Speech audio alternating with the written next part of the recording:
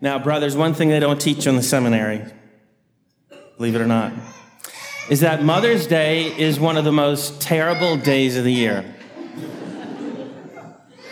It is fraught with anxiety. Every conversation is a potential pitfall. To whom do you wish a happy Mother's Day? To whom do you not? Because she might not be a mother. Or she might not be terribly happy with her children that day. And so priests eventually, on their own, discover ways of just wishing people a happy day. Have a beautiful day. And if I know her children and I know her children love her well, then I might wish her a happy Mother's Day. But that's very limited circumstances. In fact, it is so nerve-wracking that even the prayers of the faithful are a minefield. Is it just praying for mothers? Is it praying for natural mothers and spiritual mothers? Natural mothers, adoptive mothers, spiritual mothers, mothers, grandmothers, spiritual mothers, stepmothers, foster mothers, godmothers, honorary mothers. So everyone's included. It's so much that I'm almost to the point of saying Mother's Day is in the possessive singular. It's not even in the plural. Why am I wishing you a happy Mother's Day? I wish my mom a happy Mother's Day. You should wish your mom a happy Mother's Day. Don't make me wish your mom a happy Mother's Day.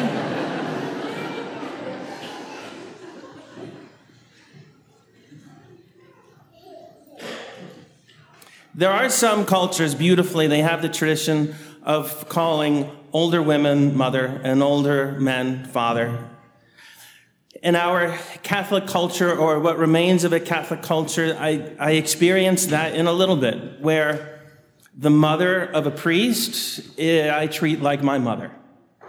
When a woman's son is ordained, all of a sudden she has inherited a great big family of men, young men, older men, who adore her, who know her great love, her great prayer, her great humility, her great joy, and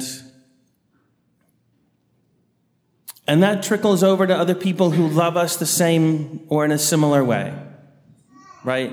The people who love us the way a good mother loves us, we slip into wishing them a happy Mother's Day, not just as a greeting, but because we know that there's something godly about their affection.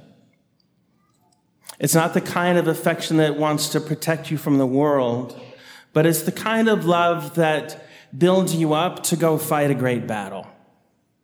It's going to hurt. It's going to be difficult, and that's what you're meant for. That's why I gave birth to you.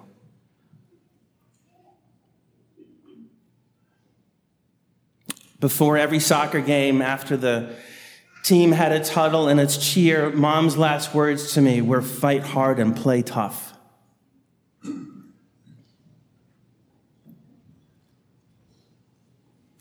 Mom knows that you have a purpose. And the purpose is not to stay at home for the rest of your life and eat her food and add to her laundry. It's to go out into the world and do something important. To serve God, to love others, to fight the battle against the devil, and to win by God's grace. That's the message of the Blessed Virgin Mary to Lucia, Francisco, Jacinta, and Fatima. You have a purpose. I love the fact that you love me. I love the fact that my name is on your lips. I need you to pray better. I need you to pray more. I need you to suffer. I need you to do penance. Because your job isn't just to save your soul. Your job is to save everyone else from going to hell.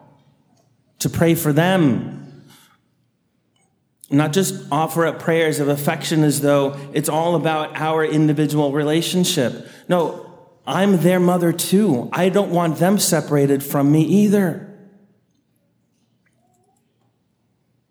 So when we have that regard for Mary as our mother, really, truly our mother, even more so than our earthly mom is,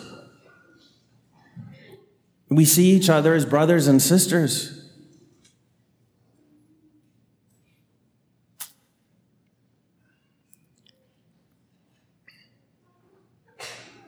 Our Lord in this gospel, and so many of the readings we've heard as of late, emphasizes the Father is in me and I am in him. And my purpose is to bring you to him. I am going away and I'm going to prepare a place for you, which means I'm going to come and take you with me.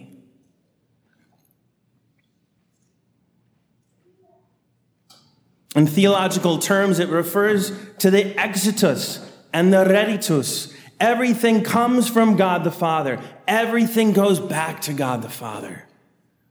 Even his only begotten Son. Not just creatures.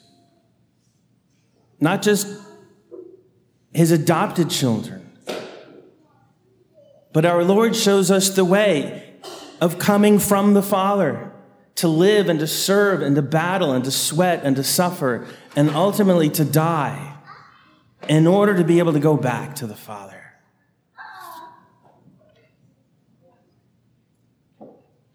Our little ones who received First Holy Communion yesterday were reminded that the purpose of this Holy Mass is not to simply give them comfort.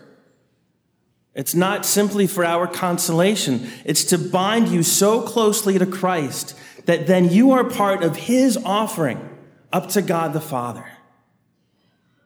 God does come down to us in order to bring us back up.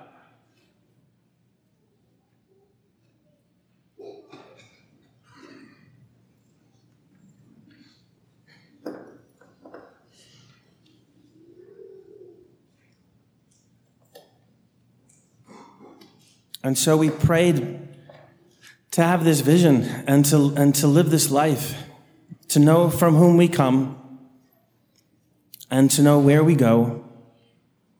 And we know the way because we know Jesus. Because we've seen his face, we've seen the face of the Father.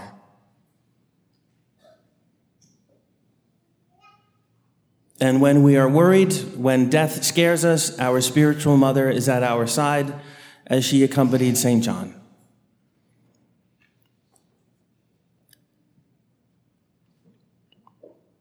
She teaches us that every cross, every suffering is part of the road of growing closer to God, of becoming more like our Lord.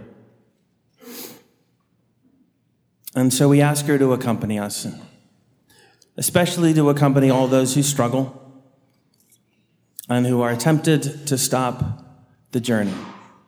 And we ask her, remember, O most gracious Virgin Mary, that never was it known that anyone who fled to thy protection, implored thy help, or sought thy intercession was left unaided. Inspired by this confidence, we fly into thee, O Virgin of Virgins, our Mother.